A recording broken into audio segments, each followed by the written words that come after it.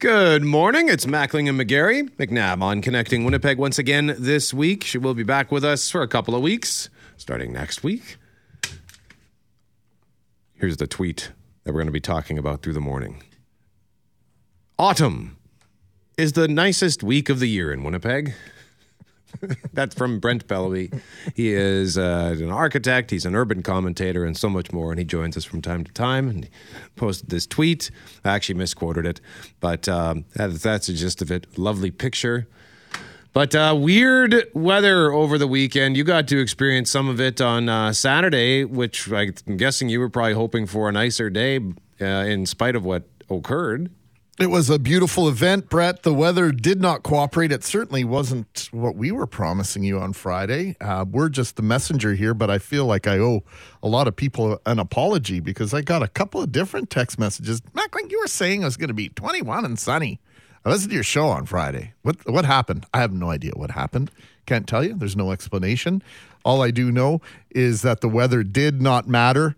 By about 4 o'clock on Saturday afternoon, took my boys downtown to attend the unveiling of the Dale Hawerchuk statue, along with thousands of others who were there in honor of one of the most popular Jets of all time. And hats off to the Winnipeg Jets.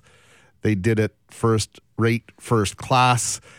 When they unveiled that statue, it actually took my breath away, because I was not expecting there to be any color whatsoever in that statue. And that's what jumped out for me. I resisted the urge to have my iPhone up in front of my eyes and to capture the moment in pictures or in video. I just wanted to take it in without technology between myself and the statue. It was an emotional 40 minutes or so. The presentation was amazing, but that statue, well worth the wait. Absolutely iconic. It's plain and simply stunning. You can see pictures on our Instagram, for example, at 680CJOB.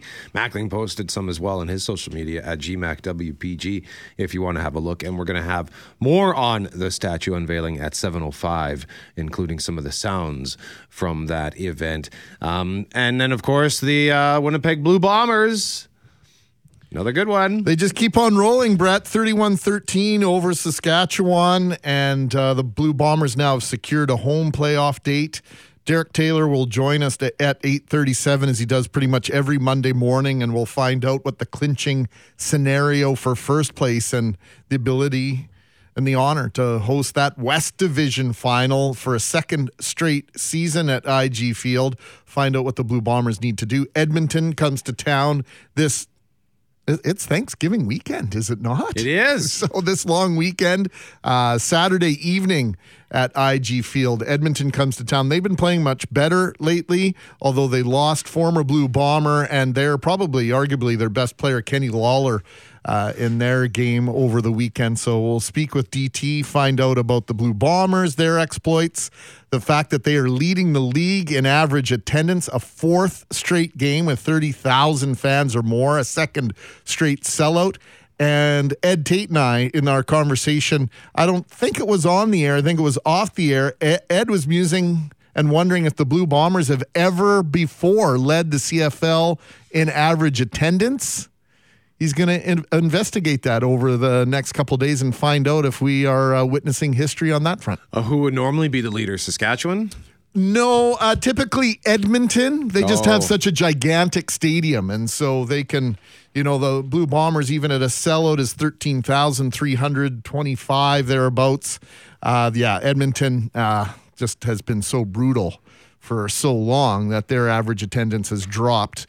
But when they are playing well and even playing average, they can easily draw 40,000 to Commonwealth Stadium. Okay, so looking forward to find out how the Bombers are doing on that front, and we'll have more on the Bomber game on Friday and sort of weekend sports review. Derek Taylor will join us at 8:35. Lots of stuff to give away today, by the way. We do have tickets for the Bomber game for this Saturday's game versus Edmonton, and we'll tell you at 6:45 how you can win those tickets. We also are going to give away a family 4-pack of tickets for Boo at the Zoo.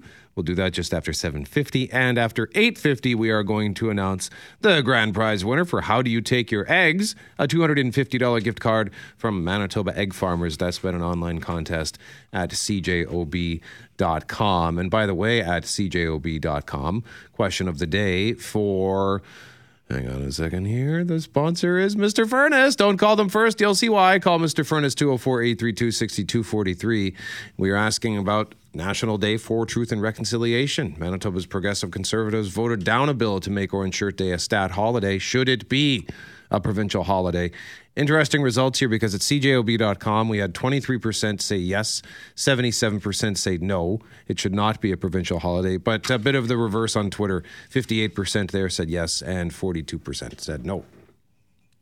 I guess we're going to have to wait at least several more months to find out if that happens. I mused on Friday. I wondered if, in fact, this decision would be held over until after next year's provincial election, with September 30th falling on a Saturday next year. I'm starting to believe that more and more, the more I think about it, Brett, that this will be an election campaign issue and that situation will not be dealt with. Once again, my opinion only, that this won't be dealt with until the next sitting of a government, when we go to the polls next October. I think that's when we will have a decision on this. The earliest this, in my view, could be a holiday 2024. Yeah, a lot of people were talking about that over the weekend, about, watching them clap their decision as they're wearing the orange shirts. A lot of people saying, so you vote down the holiday and then take the day yourself. So, yeah, you can still continue to weigh in at 204-780-6868, and you can still cast a vote on that question of the day. We are going to change that at some point this morning, but you can continue to weigh in right now at cjob.com.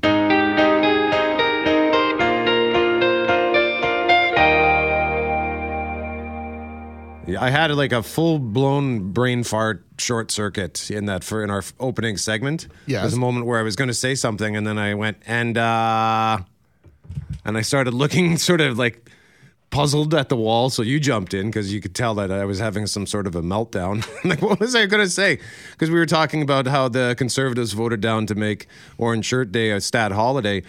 The Premier is going to be on our show this week, Wednesday at 7:50. So we'll have to be sure to ask the Premier, what's the deal with voting down that bill? Correct. We'll find out, if consultations continue and if the government is working towards making that happen prior to next fall's election. And we are going to tell you, by the way, how you can win yourself some Bomber tickets for Saturday's game. In our next segment, we'll tee that up, but let's continue to discuss what happened on Friday, because we want to take a few moments here to recap some of the things that happened Friday to mark the second National Day for Truth and Reconciliation. It was such a powerful day, from a massive survivor's walk to something really great happening at the Bomber game this past Friday. We'll get to that in 2 minutes. First, thousands walked through the streets of downtown Winnipeg on Friday to mark the day. Global's Rosanna Hempel has more on that. In a powerful show of unity, thousands of people donning orange shirts began their march from the Forks to the RBC Convention Centre Friday morning. Their walk will end with a powwow to mark the second annual National Day for Truth and Reconciliation. It feels comforting knowing that we have each other.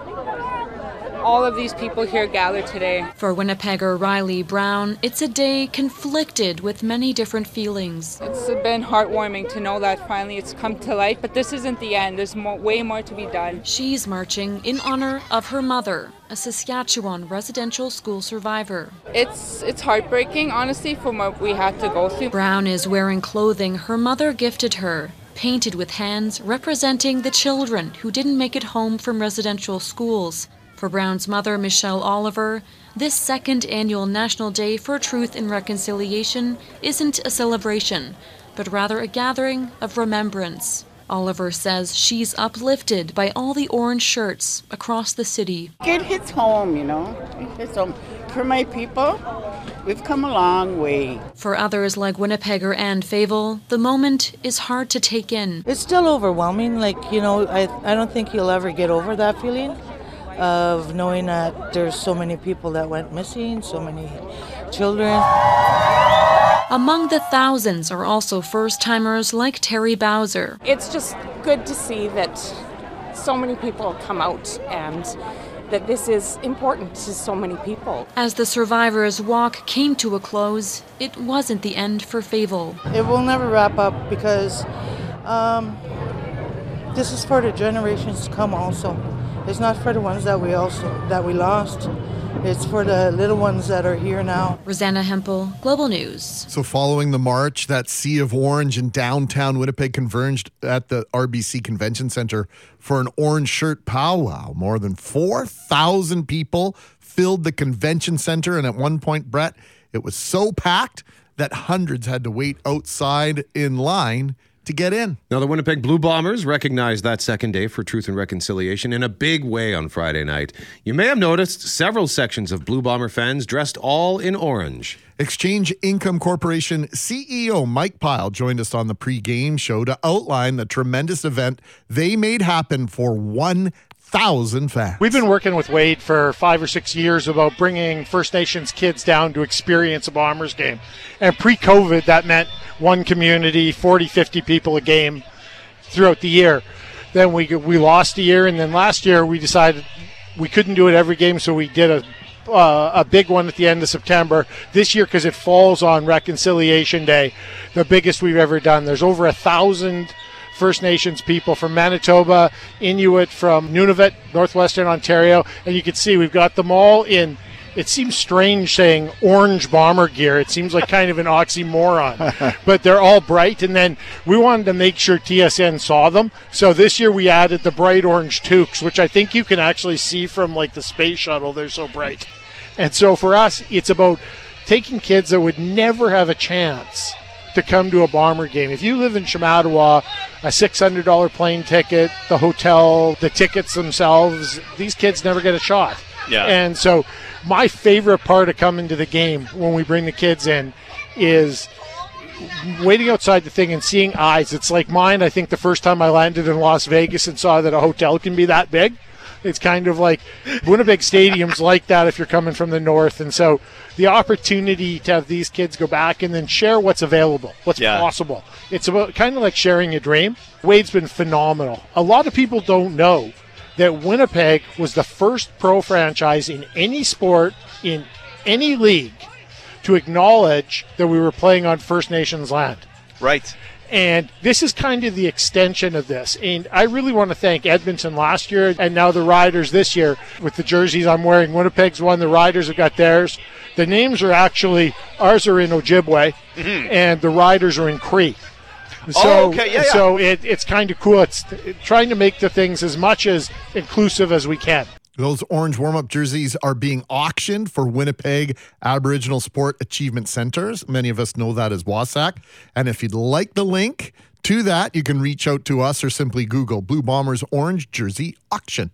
Now, the anthem was sung in Ojibwe by Strong Warrior Girls, Anishinaabe singers, and at halftime, the Norman Chief Memorial Dancers graced IG Field with a magnificent performance. The group includes Kevin Chief, the founder of WASAC. And one of the officials, Brian Krupolo, was calling penalties in Ojibwe, and at halftime, Brett, I mistakenly reported that the calls were being relayed in Cree. It was, in fact, Ojibwe, just another level of inclusion there. Well done by everyone involved. So we want to thank you for joining us as well on Friday. It was a really powerful day. We had some amazing, wonderful, inspiring conversations. And if you missed them, you can hear them in our podcast. You can just go to cjob.com to subscribe to the podcast. We spoke with Michael Redhead Champagne, community activist. We spoke with community leader and, in this context on Friday, author Sheila North about her memoir, My Privilege, My Responsibility. That conversation was at 9:35. Michael was at 9:05. If you'd prefer to go to the audio vault at cjob.com.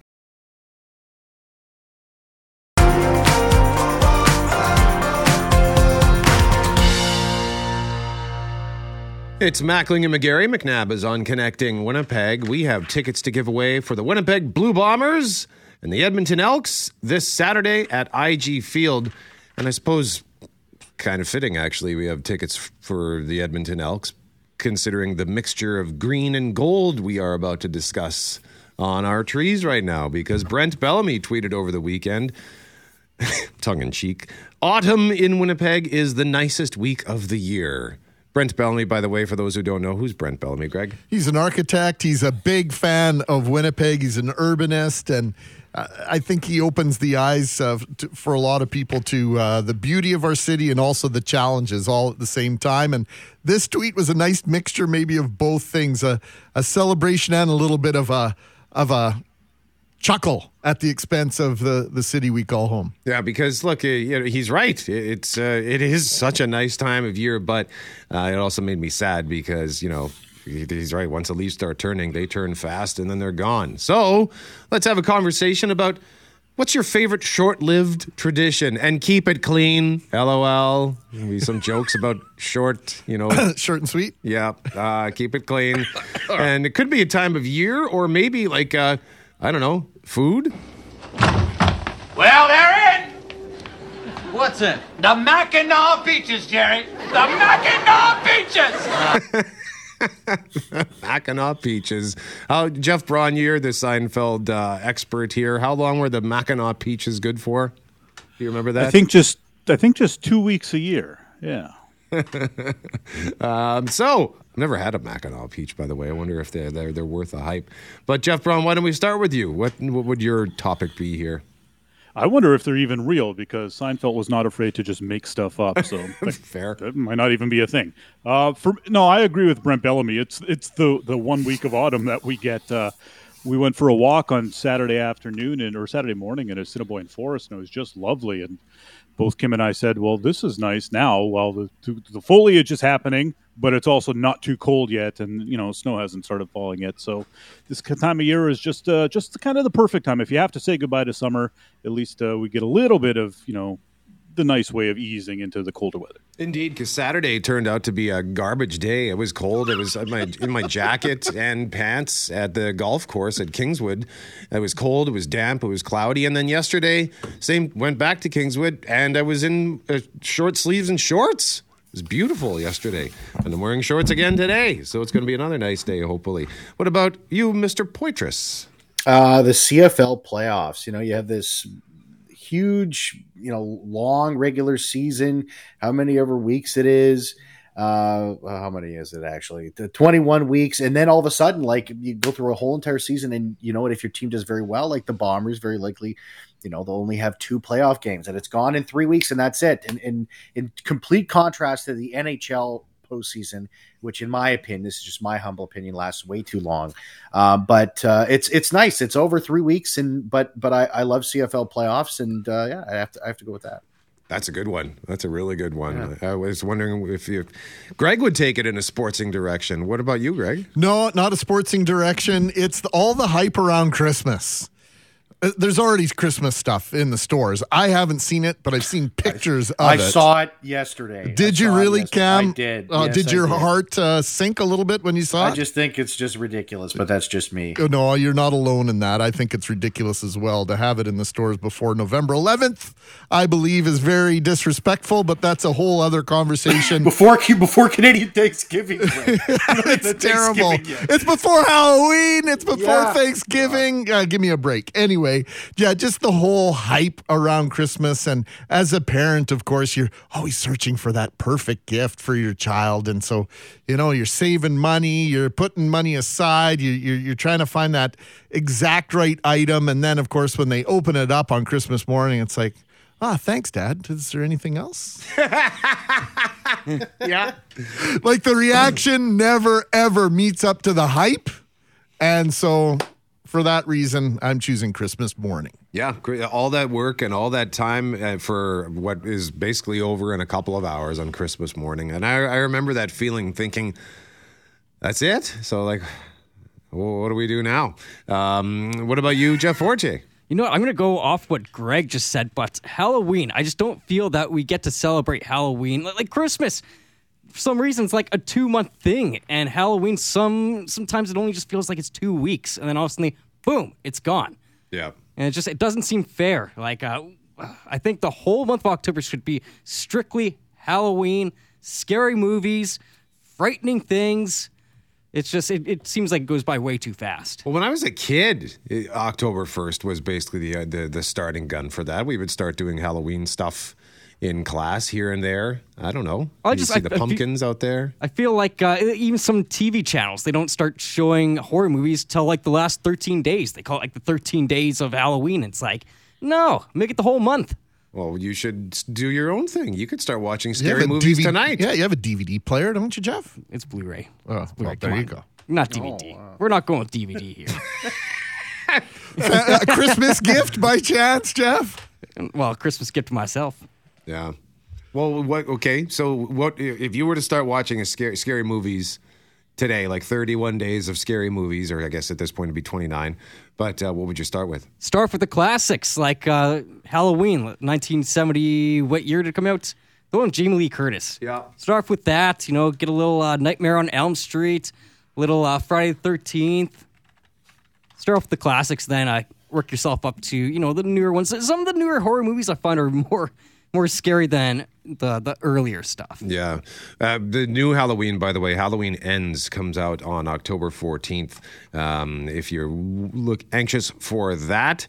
For me, it in terms of time of year, I like, I've got a row of cherry blossom trees outside my apartment building. And when the first time I saw them come spring to life in the spring, I was just blown away at how beautiful it is. When I went down and just sort of walked underneath them, I felt like I was in Middle Earth or something. I had never quite, because I think I'd seen them passing by in the car or whatever, but I'd never been up close and personal, and it was just so wonderful. But like 7 days tops and gone. They're still nice trees. The leaves are kind of like a dark red, even purplish hue, but with the blossoms come to life. It's just so beautiful. Or it could be a fragrance like lilacs. That's a time of year that's lovely. Yeah, that's nice, yeah. That's a mixed blessing for you, eh, Big Gary? Yeah, because I got to stop and take a sniff, and then I spend the next 10 minutes sneezing. It's sort of one of those, well, do I really want to do this? Yes, I do. A risk reward. So 204-780-6868, your favorite short-lived tradition. And Jeff Braun, in terms of autumn and the cold weather, are you still wearing shorts? Like, I think I saw pictures of you out and about over the weekend. Are you still wearing shorts?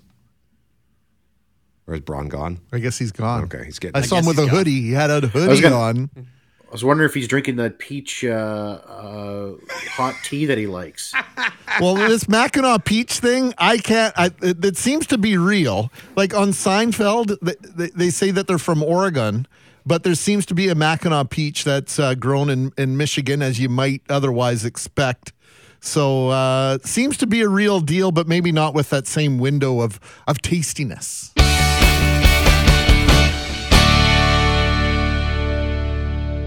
Like Darren, for example, sent us a picture of a tree out in Toulon, and he says, this tree looks like this for 2 days a year. It's just this explosion of pink. It's stunning. Yeah, that is magnificent. But indeed, I guess that's probably a cherry blossom tree as well. But yeah, the colors are explosive for just a few days and then gone, which makes me sad. So it's sort of like this love. It's like bittersweet. It's like, oh, spring is officially here. The trees have come alive, but this one won't stay this way for much longer. Would you call that fuchsia? Like, what shade of pink is that? It's Whoa! Incredibly powerful. Good shade of pink. I would just say pink, but like when you get these car names where they say, oh, it's sandblasted white or gunmetal gray. Gunmetal gray. That's one of our vehicles is gunmetal gray. Yeah, it's white, it's pink, it's gray, whatever. I got mad at MPI one. Where's gunmetal gray? Where's the option for gunmetal gray? Gray just doesn't do it justice. So we'll pick a winner at 9:15. Will it become downtown Winnipeg's new meetup place? A passion project over 2 years in the making. A monument to honor an adopted Winnipeg son was unveiled to the public late Saturday afternoon. Dale Hawerchuk facing Canada Life Center to the north. Right arm outstretched with the stick in full stride. Left arm holding off an opponent. It is an absolutely beautiful piece of work. You wanted me to make sure, because we had talked about this, for all you guys to be here today, to be a part of this, it's very special for him. I know to you, he wasn't just your captain. He was one of you. You do not appreciate how great a player and how great a teammate he is unless you get a chance to play with him. The best coach secret in this league. He was the best coach I've ever had, but he was an even better human. I feel that Dale's greatest accomplishment is marry Crystal. As you remember Dale today, our family will always remember you, and now he is home again here in Winnipeg. Thank you. With the help of many former teammates, the statue to honor longtime Winnipeg Jet Dale Hawerchuk is, in my opinion, Brett, simply stunning. The fact there's color in the bronze statue was a complete surprise to many, myself included. The Jets actually sourced out replicas of the equipment Hawerchuk wore during his time with the Jets to help the sculptor Eric Blom be as accurate as possible in his depiction of Hockey Hall of Famer Hawerchuk. Blom has created several iconic statues, including works of art featuring Wayne Gretzky and Michael Jordan. And the unveiling event was hosted flawlessly by Sarah Orlesky. It featured speeches from Chris King, who now works for the NHL head office, longtime teammate and friend Scott Arneal, current Jet and former protege Mark Scheifele, Mark Chipman, and Paul Coffey. Paul Coffey, Brett, played for the Edmonton Oilers amongst other teams, and he was one of my favorite players and a player that I absolutely hated all at the same time because he was just so good. He was a jet killer at times, and Coffey told stories from the Canada Cup in 1987 where the two were teammates. He spoke of the Heritage Classic alumni game and said out loud that the only reason the Hawerchuk-led Jets never won the Stanley Cup was because the Oilers got in the way. He proclaimed the Jets made the Oilers better. It was a terrific speech, terrific presentation overall, but Coffey's words really resonated with me, and Dale's wife, Crystal, ensured there wasn't a dry eye within earshot as she relayed Dale's never-ending affection for Winnipeg and Manitoba. Dale's children and parents also made the journey. It was an amazingly perfect, executed event, and this statue is an incredible addition to the landscape of our city. How did it feel for you to be there with your boys? It was terrific. I obviously could have attended the event as a member of the media. I chose not to do that. I wanted to be with my kids who never saw Hawerchuk play, but have heard the stories, and it's just one more thing now that connects me with my kids with my dad, my kid with my brothers, all those memories told and shared, relived over the weekend, bumped into people that, from the West End that, we used to go to Jets games and watch Hawerchuk play. And so, of course, we shared stories and my kids were listening intently. And it just ties so nicely. And Mark Chipman said it just that it sews and ties together those different eras of the Winnipeg Jets in the National Hockey League that were separated by 16 years. It really shrinks that time frame that the NHL was gone from Winnipeg. And what's this about the Hawerchuk? Were they touching? Was it the skate or the stick? Is this like a for good luck kind of thing? Yeah, one of our listeners and someone pointed out on Twitter that she had noticed a few people touching the tip of the stick, and so it was reminiscent of what happens with the Timothy Eaton statue, which limited access now because of where it sits on the second level in the skywalk at True North Arena at Canada Life Center. Boy. And so it had me wondering, and a few people wondering, like, is that going to be the next meetup spot? Like, did you ever once say, I'll meet you at the Eaton statue? No, you're the wrong era, I guess. That was a popular meeting spot when I was a kid because everybody knew where it was on that main floor of Eaton's. Yeah, we'll meet you there, and then we'll make our way to wherever we're going in downtown. Well, feel free to weigh in. If you were at the event on Saturday, we'd love to know what you thought of what went down. And you can see pictures on our social media, 680 CJOB, as well as on Greg's social media at GMACWPG. Also, just wanted to say hello to Donna Devons, who sent us an email this morning to brett@cjob.com. Hi, guys. Listening from Cairo, Egypt today. There's a group of Winnipeggers here for a tour. Absolutely marvelous. Thank you for saying good morning. Thank you, Donna. Hope you're having a wonderful time. Say hello to the entire group on our behalf.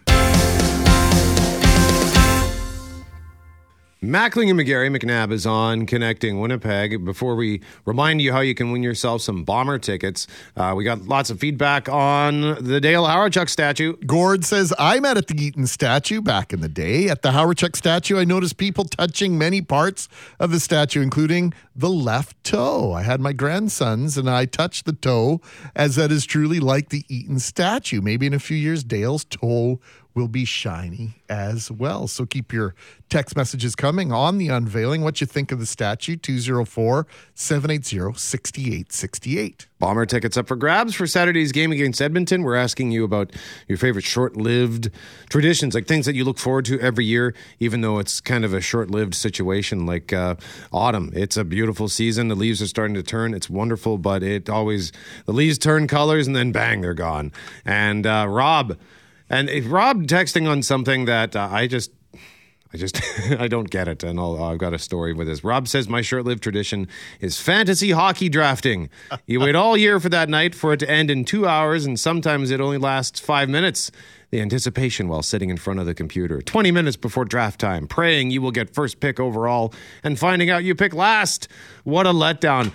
I don't do any of the fantasy sports stuff, and this is not a criticism. I just don't get it. Like yesterday was golfing with my buddies Brandon and AJ, and AJ's always smiling, laughing, joking around, but he was glued to his phone all day following what was happening in the NFL. And why? Because he was checking to see how his fantasy was doing and his gambling. It's ridiculous the way you get addicted to that. I've been in a hockey pool with some buddies from BC. I think I told you a couple weeks ago. It's the first thing I check when I get up in the morning. Before Twitter, before the weather, before my email. How'd I do in fantasy last night? It's a sad addiction. Well, I don't know if I'd call it that. I mean, Okay. For me, it is. Okay. I mean, it's because I'm always sad after I check. 204-780-6868. The short-lived things that you look forward to all year long. Bomber tickets up for grabs at 9:15.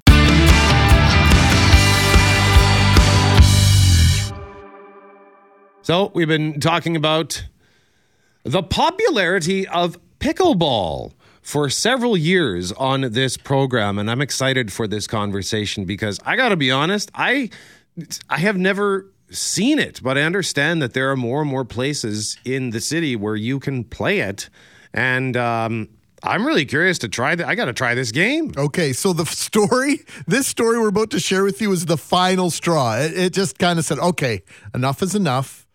We're going to find out more about this sport. This from CBS News last week. NBA stars LeBron James, Kevin Love, and Draymond Green have bought into a Major League Pickleball team.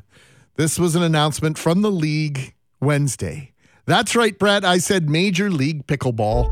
What if our 20 by 40 foot bounds didn't hold us in, but made us feel more free? What if nothing could contain our passion?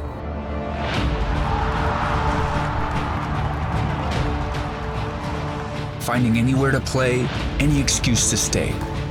Every chance to watch it and more ways to build it. Even when things get tough, we just can't help ourselves. If this was a stock tip, I really blew it because my father-in-law told me 16 years ago that pickleball was going to be the next big thing. And I sort of laughed at him. The MLP said the league is expanding from 12 to 16 teams. The league plans to have all its players compete in 6 tournaments across the country for more than $2 million in prize money next year. So pickleball has become the fastest growing sport in the United States with 4.8 million players across the country in 2021. That's a 15% increase from 2020. And a majority of participants identify as casual players. So how popular is pickleball in Canada? The executive director of Pickleball Canada is Carla Anderson, who joins us now live. Carla, good morning. Good morning. So how popular? We're doing great. Thank you very much for joining us to talk about this. And because we want to know from you, how popular is this game in Canada? Well, it's funny. I'd read the article, of course, but I hadn't heard that clip, so that was quite interesting to start. It is extremely popular, and I love how, of course, the Americans promote it more than we do at this point because we're quite young. We were only incorporated in 2011, Pickleball Canada was. But our numbers are actually higher than the Americans' numbers. So comparing to the U.S., they have about 2.6%. We have about 2.6% of Canadians playing pickleball right now. And we did a survey, a national research company did a survey for us in January of this year. And at that time, we had 2.6% of Canadians playing pickleball, and the Americans had 1.2% playing. It's quite interesting because we had done a similar survey the year before. And I can tell you in terms of numbers, the data showed that in January of 2021, we had about 350,000 Canadians playing pickleball. In January of 2022, we have over 1 million people playing pickleball in Canada. I know, it's crazy. Yeah, so 4.8 million players across the United States in 2021. I always do the times 10 thing, and so, or divide by 10 in this circumstance. 4.8 would translate into 480,000 or so in Canada, and you've got double that. So it's clearly a popular sport here. For those that don't know, Carla, tell us about the game of pickleball. What is it? Well, it's quite an interesting game. You've probably heard the history in that it did start in the States, and it's actually the fastest growing sport in North America. And some are saying worldwide. I have been in the sport community. I've worked in the sport community since 1987. And I can tell you, I cannot ever remember a sport exploding like Pickleball Canada is. Like pickleball in Canada is. And so it's a range of people. Of course, everyone thinks that pickleball is for, the 55 age group or older. And with the survey, again, that we did, the fastest growing population of players in Canada is the 18 to 34-year-olds. Back to the survey, so one of the questions we asked is, why are you playing pickleball? And there were 62% reporting that the primary reason is it's fun. And it's also, the next answer was that it's the social aspect. It's getting them out. It really exploded over COVID because it was one of the few sports that you could go outside and play all summer long. And then in the provinces that you can play outside in the winter, it was still going then.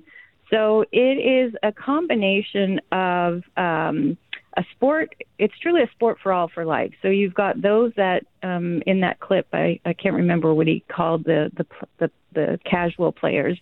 We call them recreation players. But there is a big population within Canada who are tournament players. So they are going around the country or around their province, and they're playing in tournaments, especially in the summer, every weekend. And so it really is, they say it's a combination of badminton, table tennis, and tennis. And one of the things that I've heard some great quotes over this past year or so, and one is that it's kind of like golf. It's easy to learn and difficult to master. So then you've got the easy to learn people that are having a great time first time trying. I haven't heard one person that tried it and thought, oh my God, I'm horrible, or I hated that sport. It's always like, well, that was fun, I want to try it again. And then we have those that are just very competitive. And then, of course, we have those that are in the pros.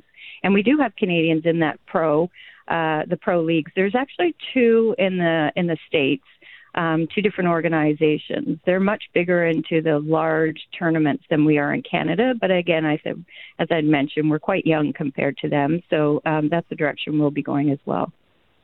So the fact then that there is now a pro league, do you think that this is going to propel the game to new heights, and maybe potentially further impact the age of players? Well, this is actually the American third pro league. We've had Canadians playing in the pro leagues in the States for years now. And it's quite hard to understand how the celebrities in the States are just jumping in on this. There's even a TV show coming up that Stephen Colbert is involved in. It's putting celebrities together to learn how to play pickleball, and of course, it's a comedy at the same time.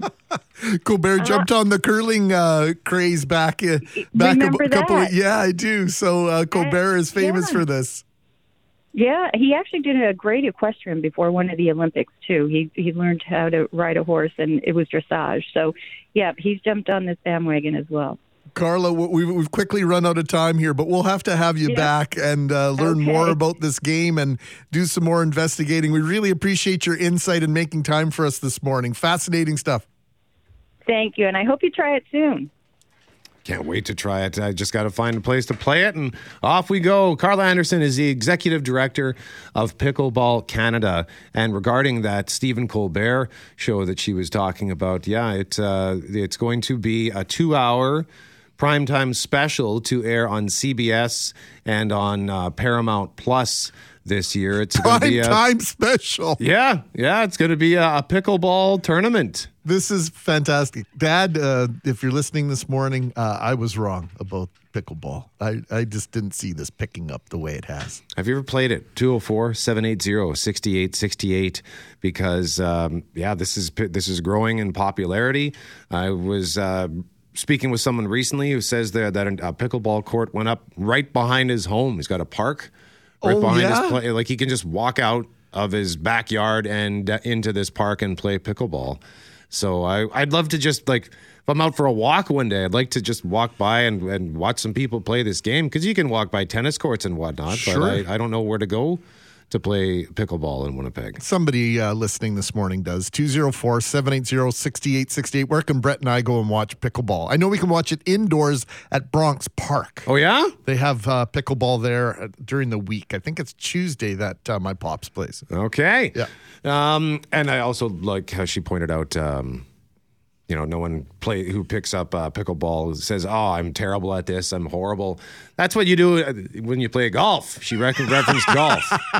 That's every single time I hit a bad shot. I hate this game. I hate myself. Why am I here? Golf really is a good way to be frustrated and down on yourself for 4.5 hours at a time.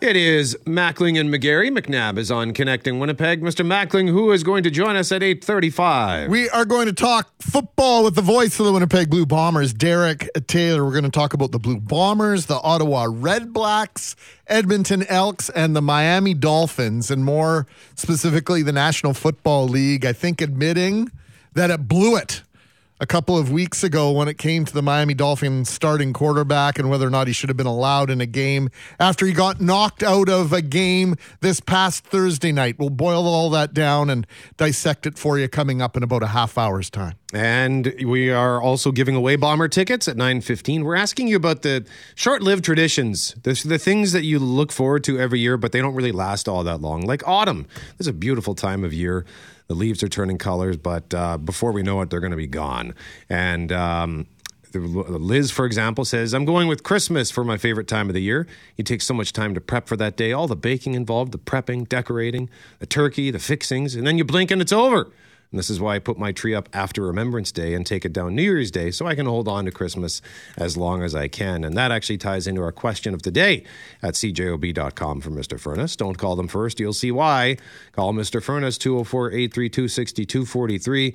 And this was based on Greg's observations in recent days. Christmas decorations and paraphernalia are starting to pop up more and more in stores. When's the right time for stores to start putting out Christmas stuff? Early October is fine. After Halloween, after Remembrance Day, December 1st. Cast your vote, cjob.com. So you're voting for after Remembrance Day. Always have, always will. That's I understand retail and they're trying to make sure that you buy as much stuff as early as possible. They're trying to capitalize on our love affair with Christmas. But for me, that magic cutoff date has always been November 12th. All right, cast your vote, cjob.com. Now, we talk about sleep a lot on this show. partially motivated, no doubt, by the fact that on this show, while we love it, we just don't get enough sleep. I did it to myself again last night. I stayed up to watch House of the Dragon and didn't go to bed till 10:30, and then I woke up this morning and thought, why do you do this to yourself? But also, we talk about it because it's an important reminder from time to time, because we're all busy and we often sacrifice our sleep to accommodate those busy schedules. And Greg, over the weekend, you spotted quite the stark headline as it pertains to sleep. I did. And if you don't get enough sleep, perhaps this next few minutes will entice you or be an incentive for you to do something about it. So here's the headline. Here's the title. How not getting enough sleep is, in all caps, killing you. That's from sleep scientist Matt Walker, who in a recent TED Talk discussed how the link between lack of sleep and cancer is now so strong that the World Health Organization has classified any form of nighttime shift work as a possible carcinogen. Here's more of what he had to say. The shorter your sleep, the shorter your life. The decimation of sleep throughout industrialized nations is having a catastrophic impact on our health, our wellness, even the safety and the education of our children. It's a silent sleep loss epidemic, and it is fast becoming one of the greatest public health challenges that we face in the 21st century. The disruption of deep sleep is an underappreciated factor that is contributing to cognitive decline or memory decline in aging, and most recently we've discovered in Alzheimer's disease as well. There's a structure that sits on the left and the right side of your brain called the hippocampus. It's very good at receiving new memory files and then holding on to them. Yet in those people who are sleep deprived, we actually couldn't find any significant signal whatsoever. Without sleep, the memory circuits of the brain essentially become waterlogged, as it were, and you can't absorb new memories. Matt Walker also says, Brett, we've since discovered that a lack of sleep will even erode the very fabric of biological life itself, impacting your DNA genetic code. So here in this study, they took a group of healthy adults and they limited them to 6 hours of sleep a night for 1 week. And then they measured the change in their gene activity profile relative to when those same individuals were getting a full 8 hours of sleep a night. And there were two critical findings. First, a sizable and significant 711 genes were distorted in their activity, caused by a lack of sleep. The second result was that about half of those genes were actually increased in their activity, genes associated with the promotion of tumors, genes associated with long-term chronic inflammation, and genes associated with stress, and as a consequence, cardiovascular disease. Walker goes on to say there is simply no aspect of your wellness that can retreat at the sign of sleep deprivation and get away unscathed. If you want to see the full clip, just shoot us a text and we'll send you the link for that. Again, that's sleep scientist Matt Walker. And this might seem like one of those kind of obvious reminders, like, so if I want to be healthy, I got to get more sleep. Well, no kidding. Or if I want to lose weight, well, it's about diet and exercise. Yeah, we know that, but I didn't know this. The impact. Yeah. To rewrite or to have an effect on your genetics? And he actually shows in this talk, Brett, a graphic or a visual of the hippocampus and it not working and it not firing in the aftermath of not getting the proper amount of sleep. That's just in 1 week. Yeah. 6 hours. So how many of you listening this morning run on 5-6 hours sleep on the regular, have been doing it forever, have been doing it for a long time? If you think this is a non-issue, you know what? I think it's time we really wake up to the fact that this is serious stuff. Yeah, a couple of weeks ago for the first time, and trying to make this a routine, but for the first time I got to bed for at least a 6 hour sleep every night, and I felt great. But then I fell back into my usual, I'll stay up till 9, I'll stay up till 10. Oh, no, it's 11 o'clock. I guess I should go to bed. Routine is one of the things that he says. He says, in fact, that's the biggest thing is routine, whether it's the weekend or weekdays, to go to bed at the same time all the time. That's a challenge when you're working shift work.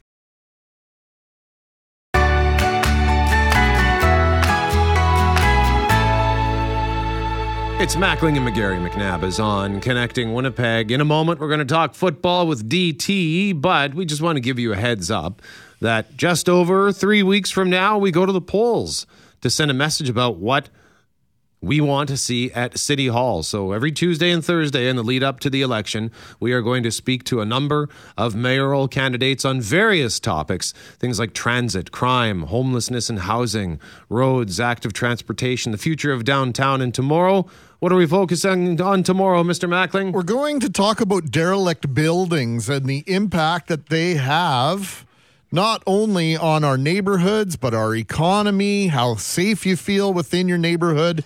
And we will have 3 mayoral candidates join us throughout the morning. Rana Bakari at 7:15, Sean Loney at 7:45, and Kevin Klein at 8:35. And so you can sort of set your calendars. If you're intent on figuring out who to vote for, we're going to be having these conversations at the same time on the same days for the next 3 weeks. I was just walking by, I was walking down Grosvenor Avenue yesterday, and I can't remember between which block this is, but on the north side of the street, it's well, I can tell you that it's east of Stafford. That's about as close as I can pinpoint it. But there's an open lot next to an apartment or a condo complex, and it's kind of ugly. It's an eyesore. But I was thinking I think I'd rather have just a flat eyesore than an empty house who's being occupied by who knows who. I would concur with you on that, Brett. The city of Winnipeg doesn't like to issue demolition permits until there's a building permit in place. In some circumstances, I think you could argue exactly what you just did, the open lot would be much better than a building awaiting demolition in order for a new project to come in and take its place. So much to discuss tomorrow on that. And once again, every Tuesday and Thursday in the lead up to the election right here on 680 CJOB. In the meantime, let's talk some football because the Winnipeg Blue Bombers locked up a home playoff game with their 31-13 victory over the Saskatchewan Roughriders. And why wouldn't the team covet a home playoff game? Yeah, the third win in the month of September for the Grey Cup champs over Saskatchewan. 2 straight home game sellouts. This from Ed Tate at BlueBombers.com. 4 straight crowds over 30,000, averaging 29,500 fans and leading the league in attendance. Ed and I were discussing on Friday whether or not Winnipeg has ever led the CFL in attendance. We both believe this would be a first if the season ends this way. Here's Winnipeg Blue Bomber linebacker Adam Bighill on how connected the community is to this team. The support we get here in Winnipeg is incredible. You know, the energy that we've been able to bring back to the city and the pride has been so much fun to see evolve. And I just want to keep bringing that energy for the city, for the province. I mean, so many people, are just so hyped about what we're doing right now and what we have done. And it's fun. A lot of people want to be a part of it. Joining us now, the voice of the Blue Bombers, Derek Taylor. Good morning, Derek. Good morning, gentlemen. So how critical is that home field advantage for the blue and gold?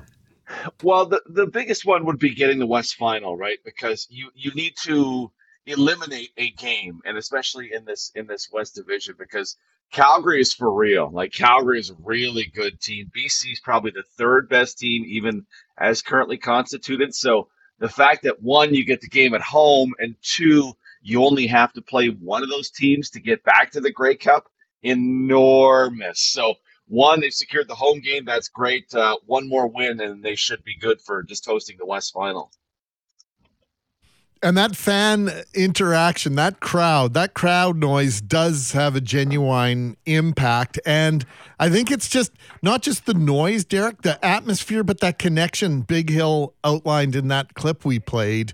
That connection between this team and its fans was on full display after the game. I know you're busy doing the post-game show with Doug Brown, but I'm sure you're witnessing the fans on the field and the players that come back out or stay out and sign autographs, take pictures with the players. That is something very special that builds long-term relationships, and it warms my heart.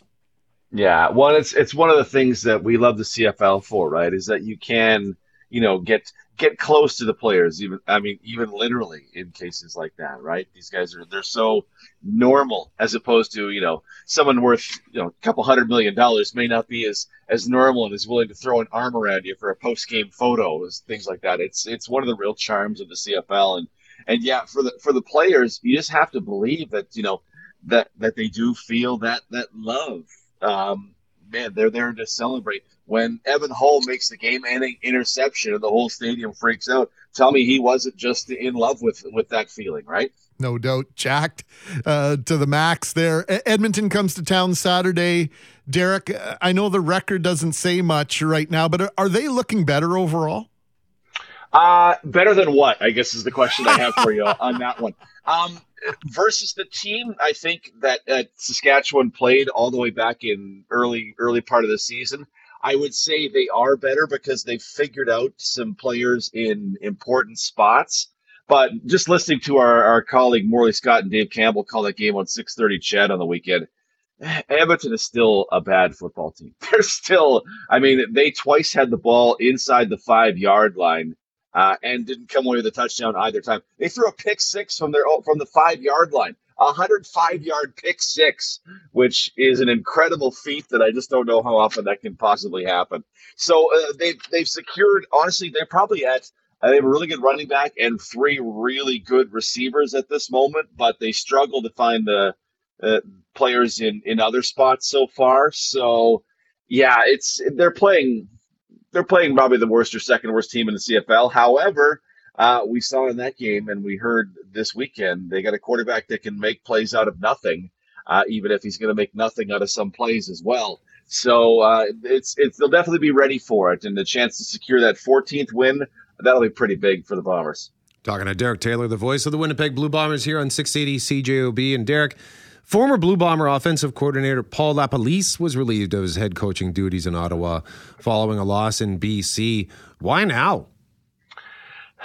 Good question as to why now. Because we all kind of felt it was coming, just with decisions he made and how Ottawa has looked and problems they've had with personnel.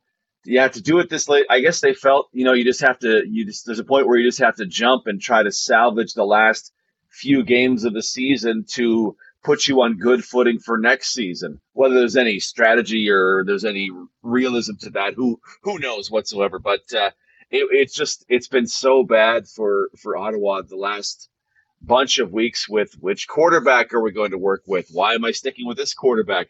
Why the one that people will point to, I think, forever was in last week's game where at the end of half, Ottawa was just kneeling the ball down. So they kneeled the ball down to let the clock expire. They had to do it one more time because there'd be zeros on the clock and you got to run a play. LaPolice called a timeout, and his players were just befuddled. Like, why would you call a timeout here? There are zeros on the clock. We just have to kneel it down. And he kind of yelled at the quarterback to get back out there, to go back and kneel down. And he went, there's no logic to that whatsoever that makes any sense or is of any value. And you just go, oh, that's a coach who's kind of lost the plot and perhaps lost the team as well. And maybe it's just easier to, we have a coach in Bob Dice, who, Winnipeg's finest, who has, stewarded the team through tough times before. Let's go with Bob to the end of the season and then regroup for next year. Yeah, and they're still averaging over 21,000 fans a game. The fans in Ottawa have been incredibly patient and supportive, and I think they had to send a message to their faithful, to their fans, to say, we understand this is unacceptable and we're going to work to change it. Lots of conversation around that. Real quick here, Derek, although it's an extended conversation in my mind. Did the NFL finally admit that their concussion protocol is lacking teeth? They announced on Saturday they have plans to change the league's concussion protocol following the head and neck injuries suffered by Miami Dolphins quarterback Tua Tagovailoa. Well, it's awful that it happened to him, and this one was bad. They took him off on a stretcher on Thursday night's game. The NFLPA fired the independent neurotrauma consultant, so head doctor, that assessed him the first time around, and the NFL and the PA said, yeah, we're gonna look at this. It's awful. It's exactly what they needed as far as dealing with brain injuries, but it's awful that it had to happen to Tua in back-to-back weeks, and you just to think he was let down by doctors is a terrible feeling, because those are the people you're supposed to trust with your well-being. Derek Taylor joining us live on 680 CJOB Coaches Show tonight. 7 till 8 with my head coach Mike O'Shea. Your texts and calls, and I still feel like that game went well, but I still feel like fans are going to have some questions. So we encourage them to pour them on into the text line and to call in. All right.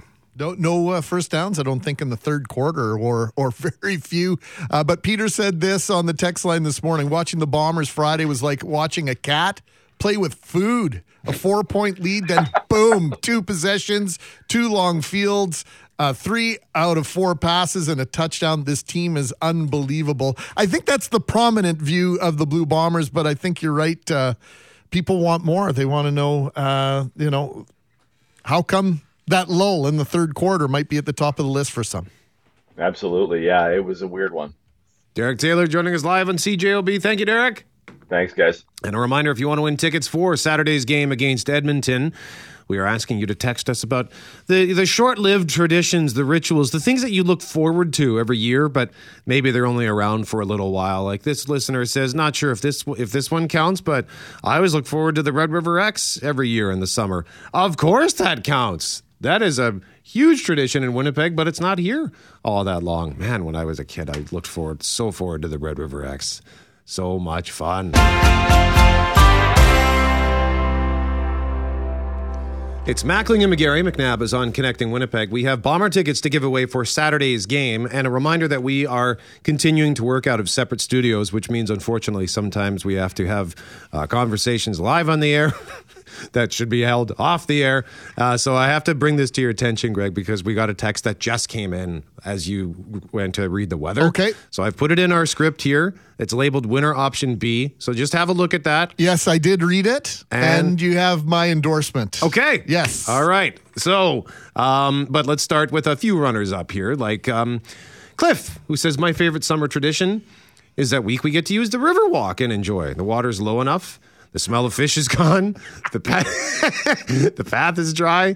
And the mosquitoes are not so bad that you can actually enjoy walking from the legislature to the Forks. Ah, what a marvelous week of the summer that is. Well played, Cliff. Well played, friend. Debbie says, mint Girl Guide cookies. I love them and can never get enough of them. I hide them in different places in the house so my kids don't eat them all. LOL. A great tradition. Thank you, Debbie. Gotta say, I don't like the mint ones. Oh. The other ones, I'll eat them up. Yum. I had a box shipped. An old friend of mine from Isaac Brock lives in Seattle, Washington now, and her daughter is a Girl Guide. She sent me an entire case of the chocolate, the mint Girl Guide cookies from Washington State about 8 years ago. Wow. Oh, so good. I think there's probably still some at Polo Park. Oh, no. The old station. Christian says, one of my short-lived traditions is taking a dip on May long weekend in the lake. It is short-lived because usually the water temperature is so cold that I feel like my... shrinkage! I feel like they're in my throat. Gives a whole new meaning to short-lived, quote Interesting. unquote. Paulette says, for me, it's the treasured Festival des Voyageurs, and it's contagious joie de vivre.